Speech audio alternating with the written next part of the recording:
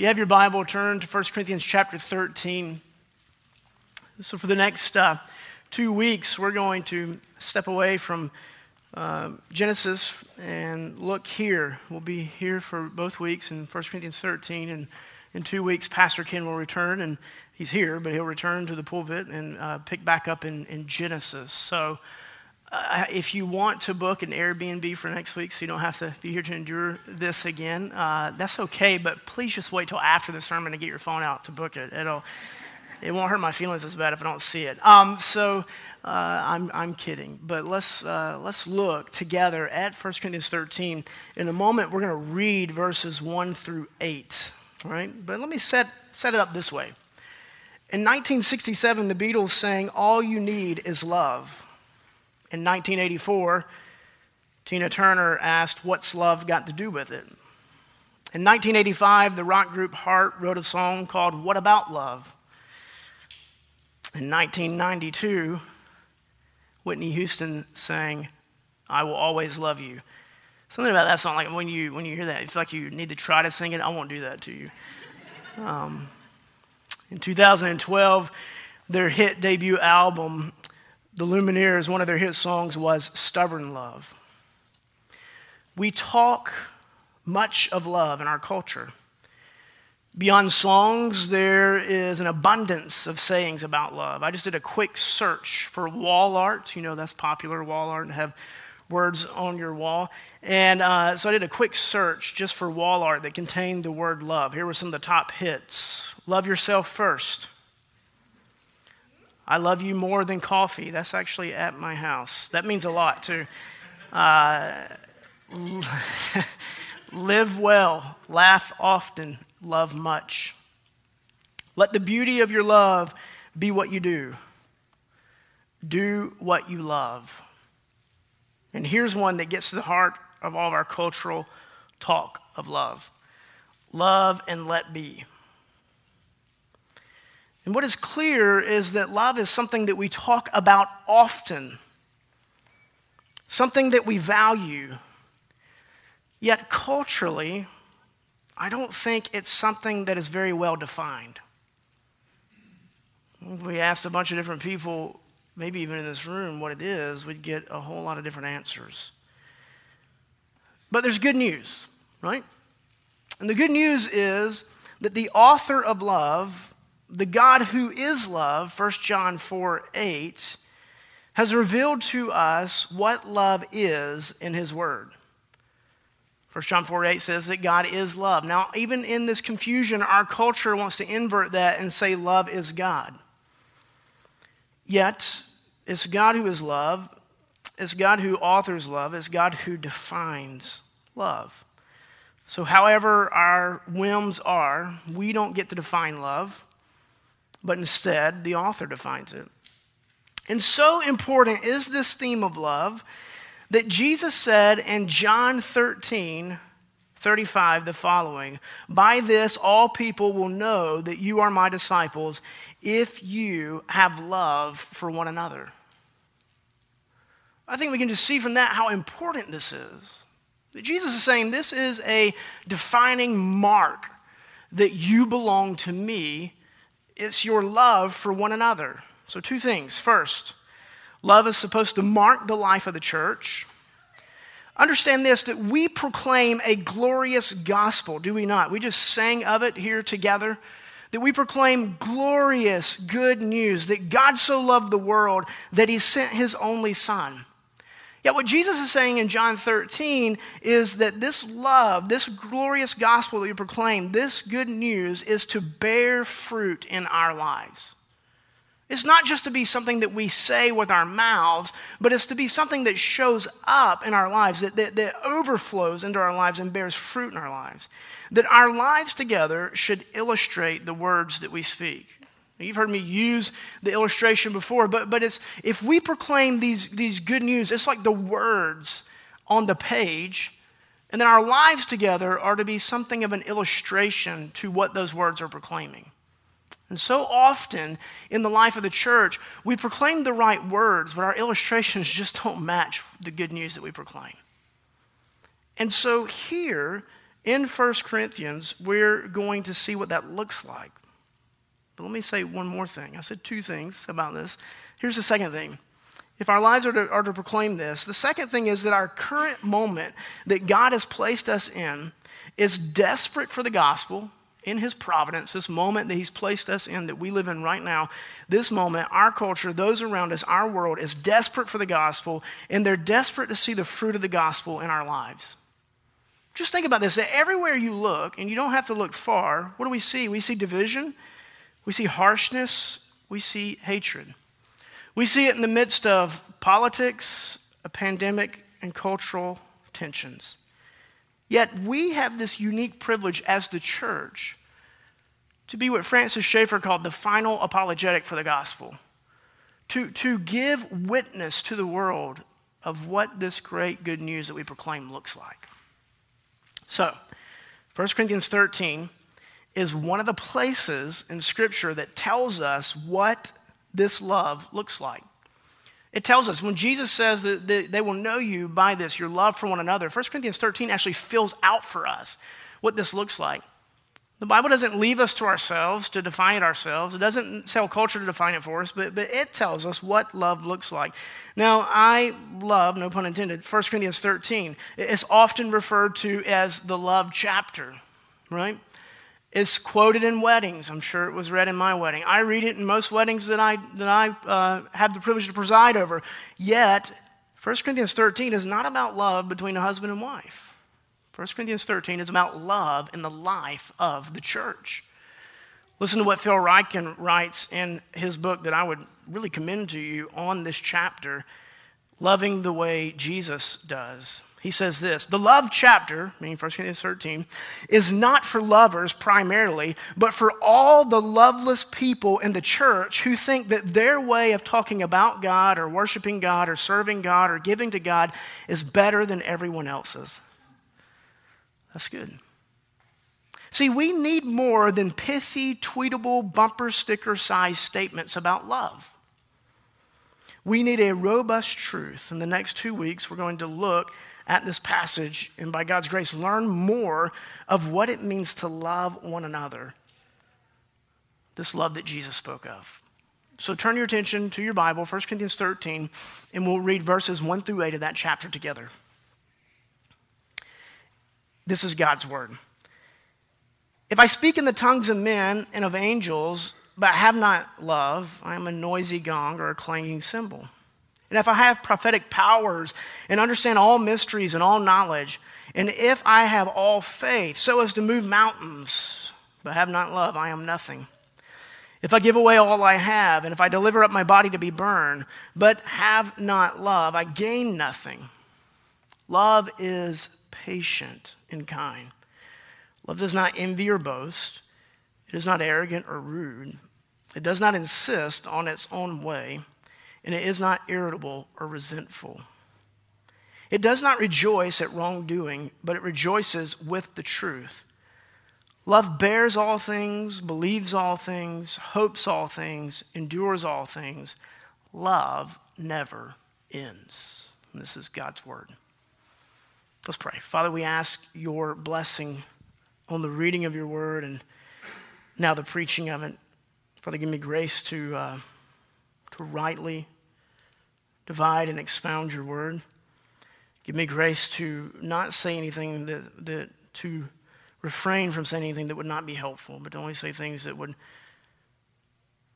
bring grace to us as a church. Father, we pray and we confess that as we come to your word that we're in need. We're in need of it, of truth, of its instruction, of its rebuke, of its correction, of its encouragement. Father, we're in need of ears to be able to hear this morning. Father, we're in need of attention spans that aren't easily distracted. Father, we're in need of your Spirit to impress it upon our hearts so that it doesn't just evaporate as soon as we leave this room or start discussing lunch plans or what's coming up this week. Father, it's our prayers that we would hear it, that we'd believe it, that it would take root and that it would bear fruit in our lives and that it would be for your glory and toward the good of those around us because as we've said, we need it Those around us need the testimony of the church, both in word and deed. So bring about your words, good work for your glory and our good. It's in the name of Christ we pray. Amen. Well, understand that we're dropping in here in the middle of 1 Corinthians, or really toward the end of 1 Corinthians and verse 13. And there's a lot that's going on, and I don't want to just ignore the context. What we know, though, is that Paul is writing to the church at Corinth, and this is a church that certainly is in need of love. That there is a lack of love going on within the life of the church. So I'll give you just a quick outline of what's going on in the book. Not the whole book, but really where we see this lacking of love in the life of the church. I believe there's a slide that will have this outline on there if you want it. Let's just walk through a couple of things. In chapters 1 through 3, what do we see? Well, we see divisions and factions going on in the church. If you read those first few chapters, you can see Paul says in 1 Corinthians 1, 10, 11, and 12, he says this. He says, I appeal to you that there be no divisions among you, for it has been reported to me that there is quarreling among you. What I mean is that each one of you says, I follow Paul, or I follow Apollos, or I am of Cephas, or I follow Christ. And so what's going on is that within the church, there are factions. There are those who are arguing, well, I was baptized by this one. I was baptized by this one. Paul says in there, to my knowledge, by God's grace, thankfully, I didn't baptize any of you. Because they're even arguing about that. And they're practicing this one-upmanship within the church, and they're breaking out into factions. I'm of this camp. I'm of this tribe.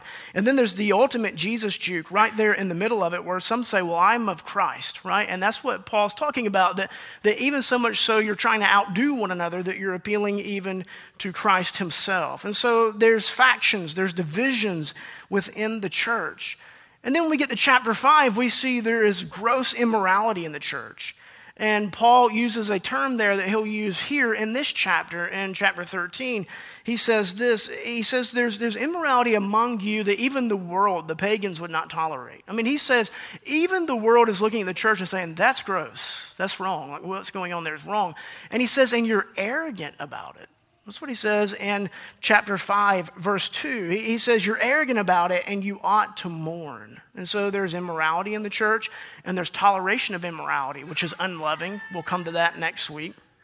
And then in chapter 6, there's just this see you in court, that they're actually suing one another in the church and taking one another to court. And Paul's addressing that. And then in chapters 8, 9, and 10, he deals with weak consciences. And there is division within the church about Christian liberty, as there often is. We see in verses 11 through 12 of chapter 8, he says, and so by your knowledge, this weak person is destroyed. So those who don't have the weak conscience, he's saying you're destroying those with weak consciences. And then he says this, the brother for whom Christ died, thus sinning against your brothers and wounding their conscience when it's weak, you sin against Christ. He's saying you're sinning against one another, so much so in sinning against Christ himself. All right, and then in chapter 11, I've just got it titled Left Out. That the practice of the Lord's Supper, Paul says, is not the Lord's Supper that you celebrate when you come together. And then this is the ultimate rebuke from an apostle. Go and read it later. He's saying, actually, you're worse off for gathering together. Like, that's pretty bad. Like, you'd just be better if you didn't even get together and practice it the way you're doing it. And if you read on in there, what they're doing is they're leaving each other out. They're leaving each other out. More than likely what's happening is the wealthier members in the church they're not working as late into the day. They're gathering and they're going ahead and enjoying the meal together and observing the Lord's Supper. And then those who are poorer, who are working later in the day, are getting there later and they're getting sat at the kids' table, so to speak. All right? They're getting sat off to the side and they're getting leftovers. Now, if you don't think that will drive some division in the church, nothing will, right? So we're talking about major divisions within the church. And then chapters 12 through 14, which this chapter 13 finds itself in the middle of, what's going on there is there's people that are being led to be felt like second-class Christians, right, because of the gifts that they have. And so there's this inordinate focus on the gifts and which gifts are better, and it's bringing division in the church, and it's leading some in the church to feel like, well, I'm just a subpar JV second-class Christian. So Paul brings in here in chapter 13 talking about love. If you look at the last verse of chapter 12, where this little section starts, he says, but earnestly desire the higher gifts, and I will show you still a more excellent way. I'm going to show you a more excellent way. Now, we don't have time in these two sermons to really dive into debates about the gifts, cessationism, continuationism. The other elders in the church will be glad to talk to you about that afterwards and clear up any questions that you have, right? They've already volunteered. That's not really true, but they would love to do that, right? So I'll give you their emails if you want them. You just let me know. But what we're really going to focus on is what we can see is that the implications that are going on here that Paul's addressing in this specific context overflow out into the life of the church throughout the whole life of the church, right?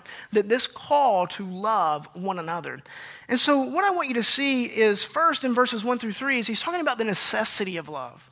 He's talking about the necessity of love. And really what is interesting is that in these first 3 verses is that he addresses, I'm not trying to force anything here on the text, but I really see he's addressing head, heart, and hands, right? And a lot of Christians will lean more one way or the other, but I'll show you what I mean, okay? So look at what he says first. He says, if I speak in the tongues of men and of angels, but I do not love, I am a noisy gong and a clanging cymbal.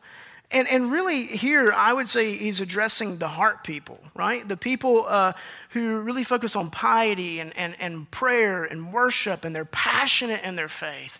And he's talking about this. A lot of scholars will say that this tongues of angel, maybe it's a prayer language. It's a language that would be used in worship. We'll see later as Paul addresses it in 14 that he says there must be interpretation for it. And so again, we don't have time to get into debates of that, but he really seems to be addressing that area of life, that area of worship, of personal piety. And so we'll come back to how he does that. Now look at the next verse, verse 2. He says, and if I have prophetic powers, right? If I have prophetic powers and I understand all mysteries and all knowledge, and I have all faith as to remove mountains. So here he really seems to be addressing the head people, right? Those who focus more on intellectual things. They love Bible study. They love theology. They love to debate these things, to talk about these things. They love to understand these things and discuss them. And they're probably great at teaching in the church. And so there we have kind of the heart people in verse 1. We have the head people, the studiers in verse 2. And then here in verse 3, he seems to really be addressing the hands people, right? The people who just like, let's just get busy and do something. Okay, so look at verse 3. Look at what he says there. He says, if I give away all I have and I deliver up my body to be burned, right? These are people who are out, they're doers. They're out doing things. If I give away what I have, even if I'd be willing to sacrifice my own body, right? So I think you can kind of see. Now, hopefully as Christians, there's aspects of all this in our lives, right? That we do love God with all that we have and all that we are. We love him with our mind, our heart, and our all that we have, and even in what we do. But Paul seems to address all these things, and what he says is striking. Because what he's saying is you can do these good things and it be absolutely worthless. If love's not behind it, motivating it, and sustaining it, it means the word he uses, repeated, is nothing. Look at what he says. First in verse 1, he doesn't use this word nothing, but he says, I am a noisy gong, a clanging cymbal. I'm just making noise. I'm offering, I would summarize it this way, nothing. I'm offering nothing. Then in verse 2, when he says, if you have this knowledge, you understand mysteries, he says, but you have not love, I am nothing. I offer nothing. I am nothing. Then look at verse 3. Verse 3 says, if I give away all I have, I deliver up my body to be burned, but I have not love, I gain nothing. What he's saying is that even these things that we'd admire, these things that we would commend, he says, if love is not what's behind it, motivating it, sustaining it, driving it, it's nothing. It's a really striking rebuke that Paul's laying out here. Remember, he's told them just prior to this, he says, I want to show you a more excellent way. And he's saying that love has got to be what's driving this. So there's this indictment. There should be conviction that goes with it. That the dividing issue that Paul's addressing is the gifts. And the gifts have actually been given to the Holy Spirit for the benefit of the church, so that the church is built up. The church of Corinth is using it to divide themselves. And it causes division within the church. D.A. Carson, in his book, Showing the Spirit, where he addresses really just these 3 verses, he makes this statement. I think it's helpful. He notes that they are bragging about the work of the Spirit in their lives. However, and I quote, there is not evidence of even the first work of the Spirit in their lives. That's convicting. They're bragging about this work of the Spirit in their lives, and he says, in the way that they're doing it, lacks the evidence of even the first work of the Spirit. He means conversion. They don't even appear to be Christians by the way they're acting. So what he's saying here is he's saying, I offer nothing, I am nothing, and I gain nothing. Now, Paul has said something very helpful earlier in 1 Corinthians when he's talking about the divisions and factions within the church.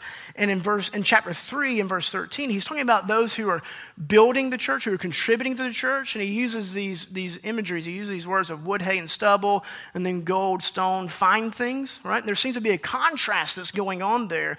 And then in verse 13, this is how he picks up. He says, each one's work will become manifest, for the day will disclose it. Day is capitalized in ESV because it has eschatological overtones to it, meaning end. In the end, when we stand before the Lord, it will be revealed, okay?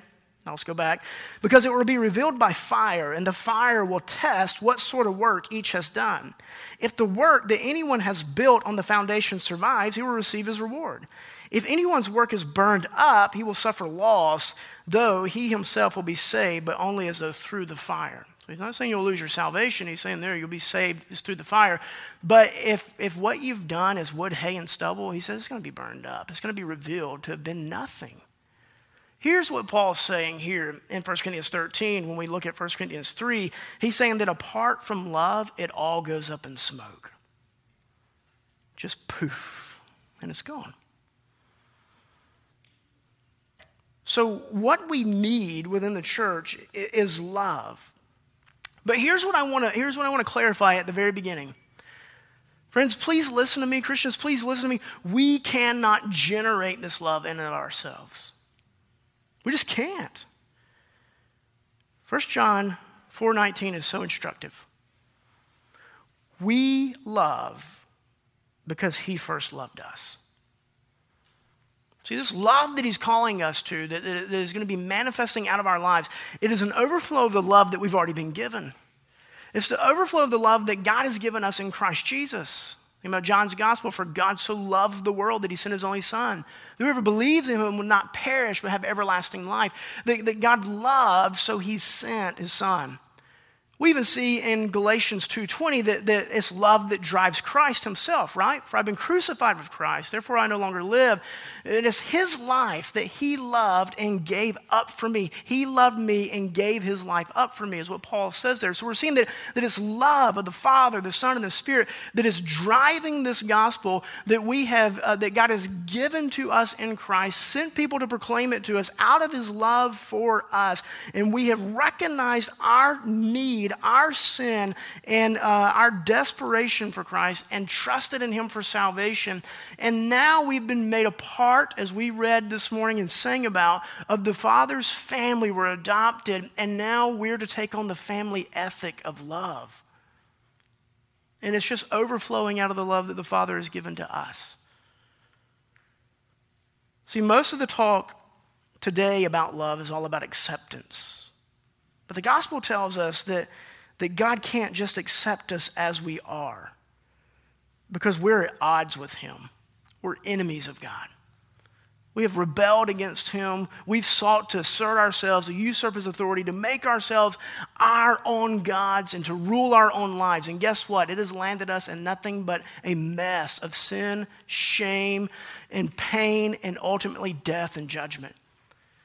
But God, in his grace and mercy and his love, he didn't leave us just to eat the fruit of our rewards on our own. That is our reward. The wages of sin is death. But he sent Christ Jesus, who came and lived the perfect life that we could not live, yet went to the cross. And this is how this dilemma is addressed in that same chapter in 1 John, verse 10, chapter 4. He says, in this is love, not that we have loved God, but that he loved us and sent his son to be a propitiation for our sins. He sent his son to deal with our sins so that we could be accepted. He sent his son to live the perfect life that we could not live, yet went to the cross and bore the wrath that we deserved and exhausted the punishment and judgment that we deserved on our behalf, so that if we look to him in faith, the wrath was set on Christ and we get the blessing that Christ earned for us. Romans says that God is both just. He doesn't just sweep things under the rug. He deals with our sin, and justifier. He declares us as just in Christ Jesus. So does God accept us? Yes, but not just as we are. We are unacceptable apart from Christ. And it is in that we've been brought into the family and received this love, that this love now overflows out of our life into the lives of others. Friend, if you're here this morning and you've never recognized that, and we're talking about love, and you're thinking, man, I wish there was somebody in my life who loved me with a love that would be undying, never-ending, that I could count on, that I could rest in. I feel like everywhere I've looked, I've been met with failure or death has parted us, whatever it is. Can I tell you, there's only one love that will truly sustain you, and it's a love from God in Christ Jesus. Cling to that. Brothers and sisters in Christ, be reminded of that and refreshed in that. That if this love is to work out into our lives, it has got to be rooted and founded and resting on the love that God has given us. So Paul begins this section by saying that we can do lots of good things that will be commended in the eyes of others, but if love is not what drives it, is behind it, then it's nothing.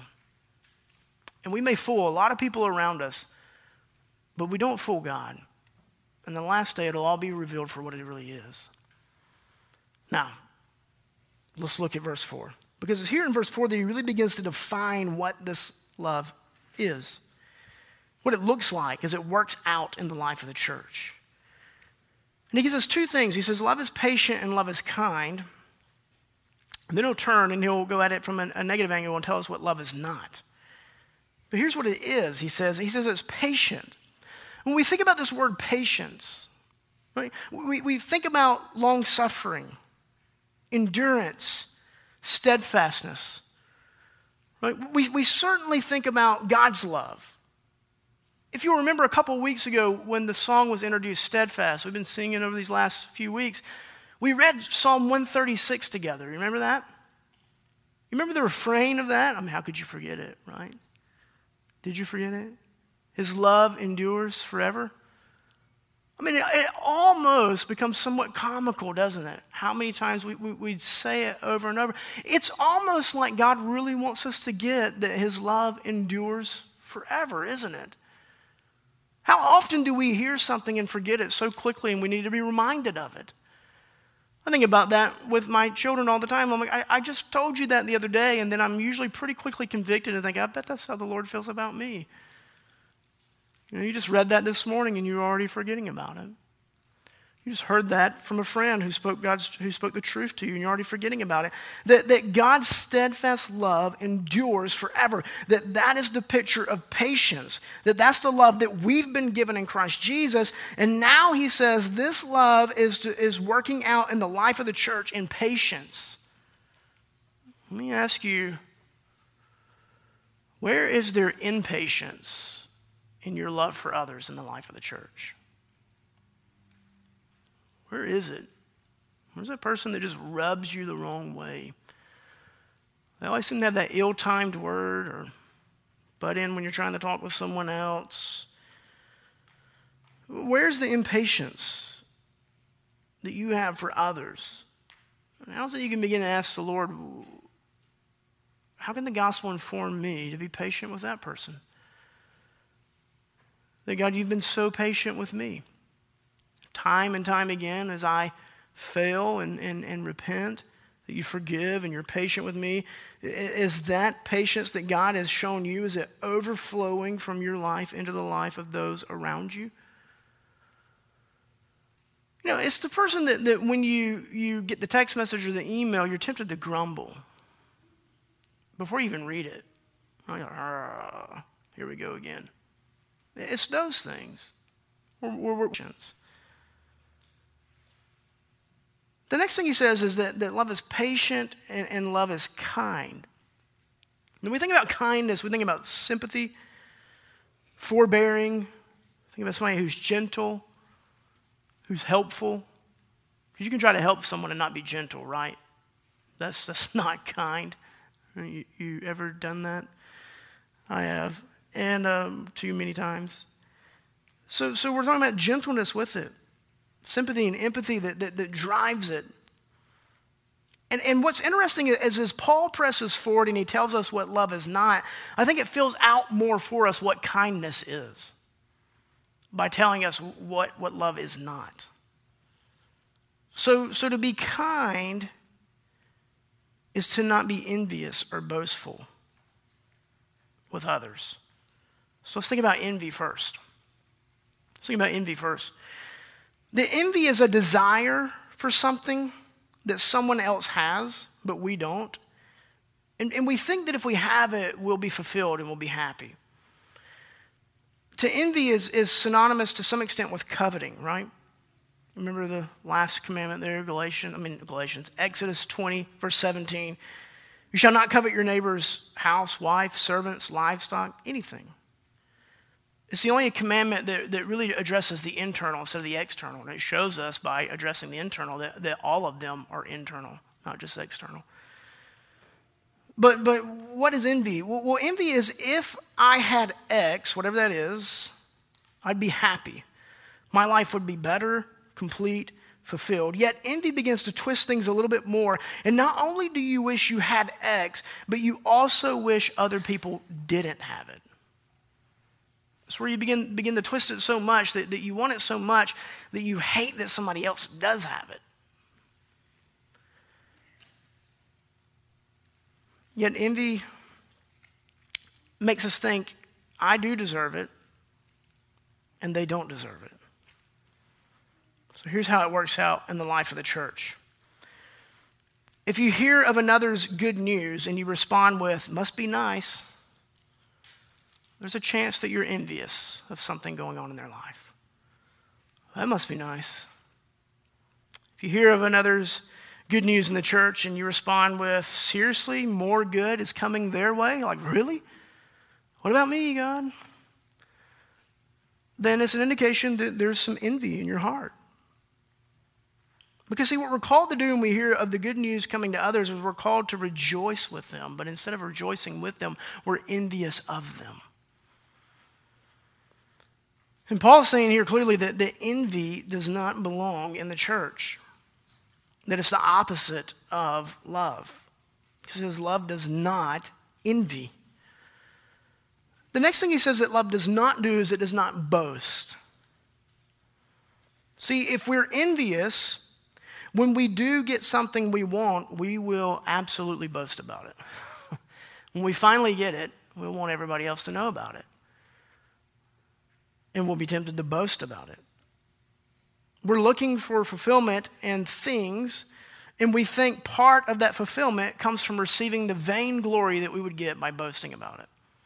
That's part of why we want it. That's part of why we think we'll be fulfilled by it. We want others to recognize and to notice that we have it. Boasting is self-promotion. That's what it is. I'm going to promote self. So we have these unlimited opportunities to boast today. Right? Social media has made it really easy to boast today. Social media can create this illusion of life that we have the perfect life, can it? It really can. Most people, not all people, I know, most people only put the highlights on social media. So actually, social media is a good platform to boast, and it's actually another really good platform to produce envy in other people.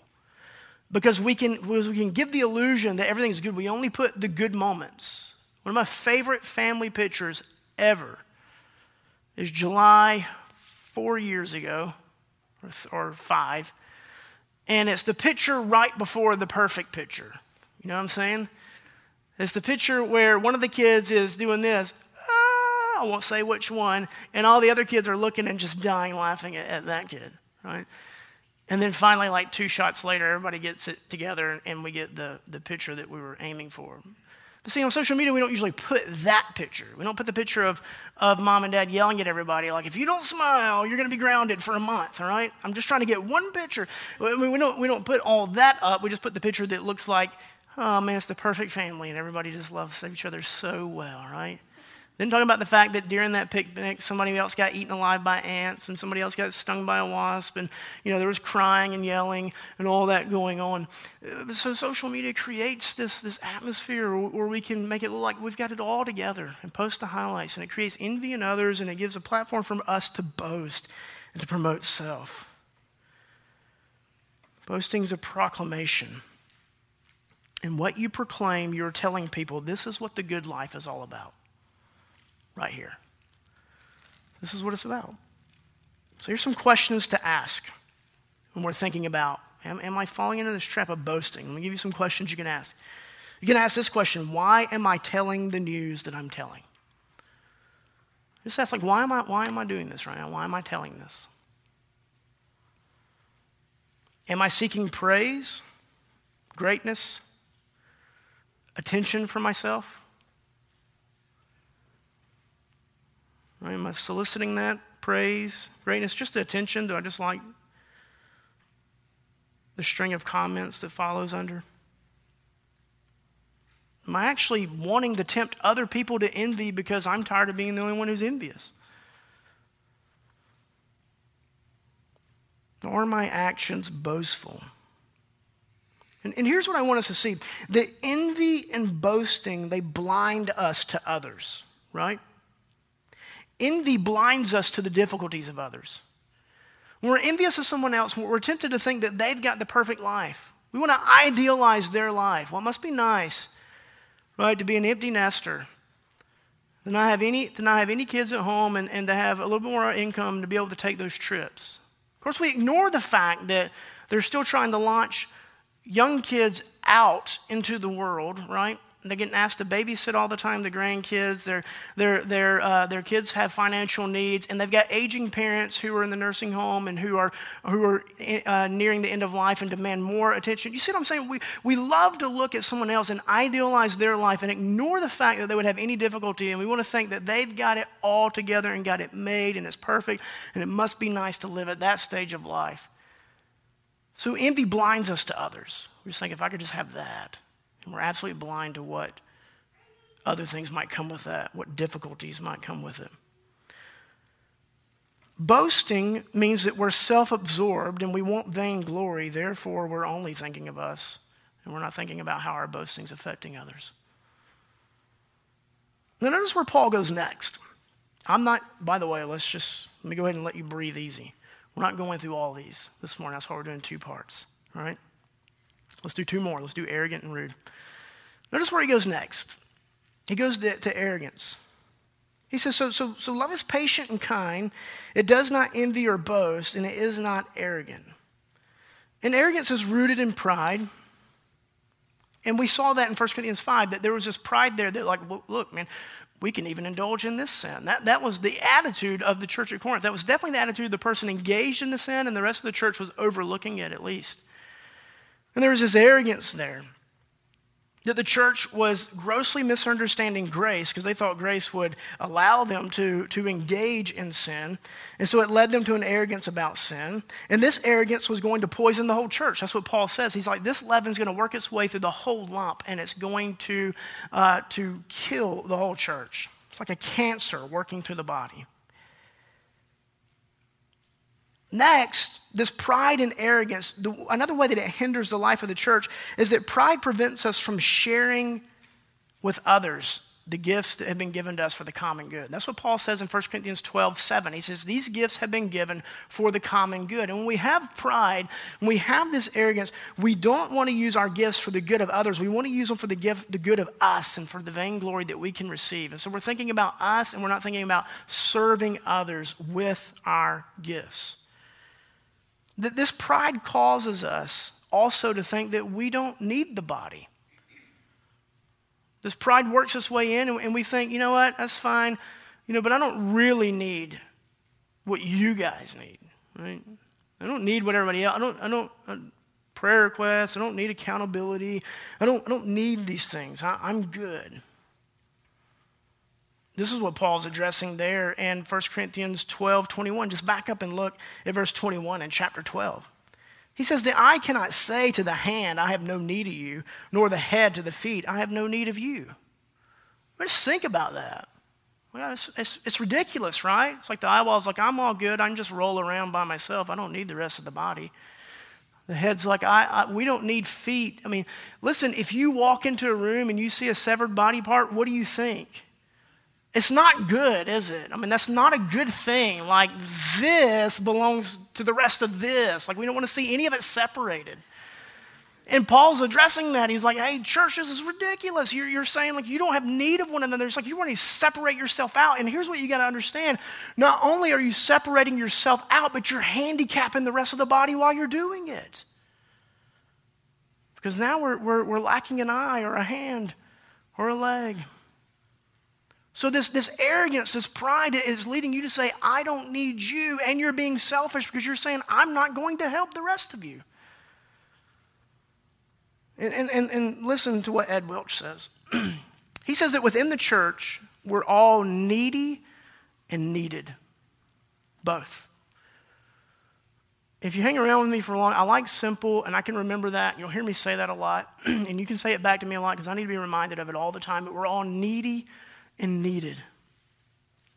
And so arrogance will prevent you from seeing that you are needy, and it will lead you to think that you're only needed. There's even those who like to feel needed, but I don't need anybody else. And what happens when you do that, right? When you like to see that you're needed, but you don't want to recognize that you're needy, this arrogance leads to the death of Christian liberty in the church. The way it does that is you think you got it all figured out, and you forgot that Paul said make disciples of Christ and not of you, and you think that everybody should look like you. So everybody should make the same political decisions you make the same schooling decisions you make, the same entertainment decisions you make, the same financial decisions you make. See, when Paul says in 1 Corinthians 11, follow me as I follow Christ, he never thought that everybody should become apostolic, itinerant missionaries who were tent makers on the side. That's not what he thought at all. He didn't think everybody should be just like him. He meant these gospel principles that guide and shape my life, I want them to guide and shape your life as well. And you're to follow Christ. And then last, Paul says that love is not rude. Now, I know that my ministry experience is limited, but I think rudeness is one of the primary causes of minor hurts and offenses in the church, if not the leading cause. What is rudeness? Being rude just means you're not thoughtful. It just means you're just not thoughtful of others, right? If one of our kids was to belch really loud at the table, we'd be like, that's rude, don't do that. What do we mean? Like, think about the rest of us. We don't want to be caught up in that, So, think about everybody, right? That's what we're saying. I won't press any further into that, but that's exactly what we mean. And this is what's going on in 1 Corinthians 11. This is what we see, right? They're just being rude. They're not thinking about the poorer members who can't get there when they can get there, and they're not waiting on them. They're just being rude. They're not being thoughtful. They're being thoughtless. They're caught up in self. You see how arrogance can drive this rudeness, this pride? So what's the result of not being mindful of others? Well, we do stupid things, right? Like this. I find myself complaining about my job to somebody who just lost their job because I'm being completely thoughtless. You ever done anything like that? Like, oh my goodness, I forgot who I was talking to. Let me give you an easy example, and then we'll press into more of these. A couple years ago, I had a friend who was talking, two friends. We were sitting there talking, the three of us, and one of them was talking about a car. He's like, I hate such and such cars. And like when he said, I'm like, that's exactly what friend number two drives, He's like there, and he's going on about why he doesn't like it. And it's like nails across the chalkboard, the whole conversation. I'm like, please stop, please stop, please stop. I don't think it ever even dawned on him. It was just completely rude. It was completely thoughtless. He wasn't thinking about, what. So just, there's one real quick help. Before you talk about, houses that you don't like and cars you don't like, you might want to think about what everybody drives that's standing around you. But anyway, so But let's press further. It's more serious than that. I complain about a job to the person who doesn't have a job. I complain about my kids to the person who can't have children. Or I only let my kids dominate the conversation around people maybe who have hurt over those things. I boast about my vacation to the person who can't even afford to take one. The problem with rudeness is that it's self-absorption. That it's us not being mindful of others. I'm only thinking of me in that conversation. I'm not thinking of them. I'm not taking the time to think about, if I say this, what are the effects of that and how does this work out in this life? I'm not taking the time to think about, if I ask this person of this, how is that going to affect the rest of their week, right? See, what's going on in the church when love reigns is that no one is planting their feet stagnant and saying, all right, now everybody else just kind of revolve around me. That's a problem. But when everyone is putting the interests of others first and nobody's feet are planted, it's a beautiful thing. Because I'm looking out for you, but even in my looking out for you, you're looking out for me. And you're like, no, Matt, I know your schedule. You shouldn't do that right now, or vice versa. You know what I'm saying? Or, you know what, I'd love to help, but we were talking last week, and you're talking about how busy your week is, and the most loving thing you can do is just go home, go to the backyard, and play with your kids. You don't need to come help me with this project in my house. And on we can go. Do you see how this works? Because nobody's just planting their feet and saying, everybody just revolve around me. So here's a question for you. Are your feet currently planted right now? And if you're not being mindful of the people who are sitting around you in this room, a good chance is at least one of them is. You know what I'm saying? And so as we think about this rudeness doesn't only stem from being boastful and arrogant. It also stems from envy. Right? All these things make us self-absorbed. So when we're envious, we're tempted to say, how dare you rejoice at what's going on in your life because I don't have it. Do you see this? Because it doesn't mean that you can't rejoice in good because someone else may not have that. 1 Corinthians 12:26, just go back to verse 26. If one member suffers, all suffer together. If one member is honored, all rejoice together.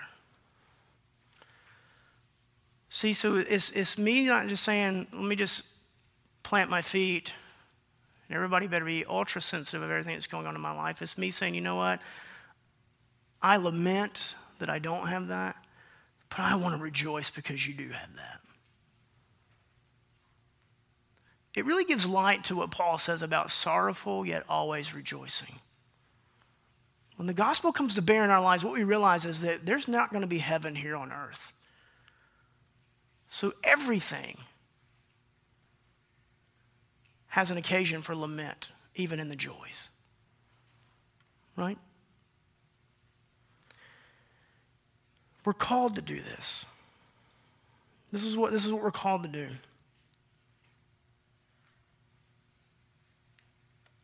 So love is to mark the life of the church.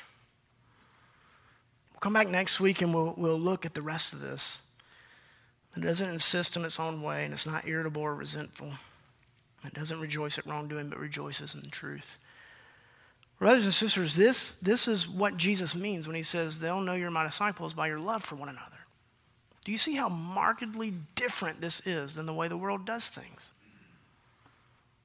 Do you see how this absolutely can be a beautiful illustration to this great good news that we proclaim? Do you see how this can be a haven for those in the world to say, yeah, you know what, that's what I long to be a part of. How do I get in on that? You just recognize your need and look to Christ. This love is to mark our lives. And Christian, if you're not convinced yet, let's look at the very next verse of 1 John 4. We read verse 10. But verse 11 says, Beloved, if God so loved us, we ought to also love one another. And in fact, one chapter prior to that, listen to what he says. In fact, this is evidence that we are in Christ. We know that we have passed out of death and into life because we love the brothers. This is a serious theme in Scripture. And this morning, if we just hear this and turn deaf ear to it, we ought to be sobered by that attitude. Because our Lord meant it when he said, they'll know this, that you're mine, by your love for one another. So as I said earlier, we can't generate it. We can't generate this love, but please hear this. I do believe we can cultivate this love. Do you see the difference? We can't generate it. It doesn't spring from us, but by God's grace, as he pours this love out to us in Christ Jesus, we can cultivate this love. But the fruit of the Spirit is love. That's the first one. 1 Corinthians 14, look up at 14, look at 1a as he finishes this argument. Pursue love. He's telling you, cultivate it. Pursue it. Paul writes to the church at Thessalonica, I'll bring you the verses next week, and he commends their love. And then he calls them to grow and to abound and to overflow in that love. He says, yes, that love is present, but cultivate it that it would abound and overflow in your life. So we don't generate it, but we can see it cultivated by God's grace as we continue to delight in Christ and in the gospel and see by God's grace and the work of the Spirit this fruit in our lives as we seek even this week to say, am I being patient and kind? Am I being envious, boastful, arrogant? Am I just being rude right now? And working hard by God's grace and by the power of the Spirit to fight and to mortify those sins. And then let me close with this, 2 warnings. 2 warnings. This is quick. Number 1, beware of being convicted for other people right now. Beware of listening to this sermon for someone else right now. You know what I'm saying? There's a subtle temptation that sneaks in. It's like, man, I really wish so-and-so was here to hear this. And the Spirit's like, I wish you'd stop thinking about them and you'd hear it yourself. You know what I mean? Beware of that temptation to hear for others. Number 2, beware of your ideals on how all this should look. Dietrich Bonhoeffer has this excellent quote about community, and he says that people's ideal of community will kill true community every time. Right? They think it should look just like this, and their thoughts of exactly how it should look will actually kill the real thing. Brothers and sisters, this love is going to manifest and work out in a lot of different ways in the life of the church. So beware of you thinking in your arrogance that you know exactly how it ought to look and work out. Because you will then cease to be loving. Let's pray. Father, we thank you for your grace and mercy to us and your love. We don't deserve it. We can't earn it, but you've given it to us. Lord, we confess right now that we want to see this love manifest and work out in our lives, in the life of the church, more and more. So give us grace that it would. Press on our hearts even now. The areas where maybe we need repentance and correction. Press on our hearts the things that have encouraged us, that they would continue to encourage and spur us on to love and good works. Use our testimony that you produce in us by your word and the power of the Spirit and your grace to make your name great in this community and across the globe. Let it all be for Christ's sake, for his glory. It's in his name we pray. Amen.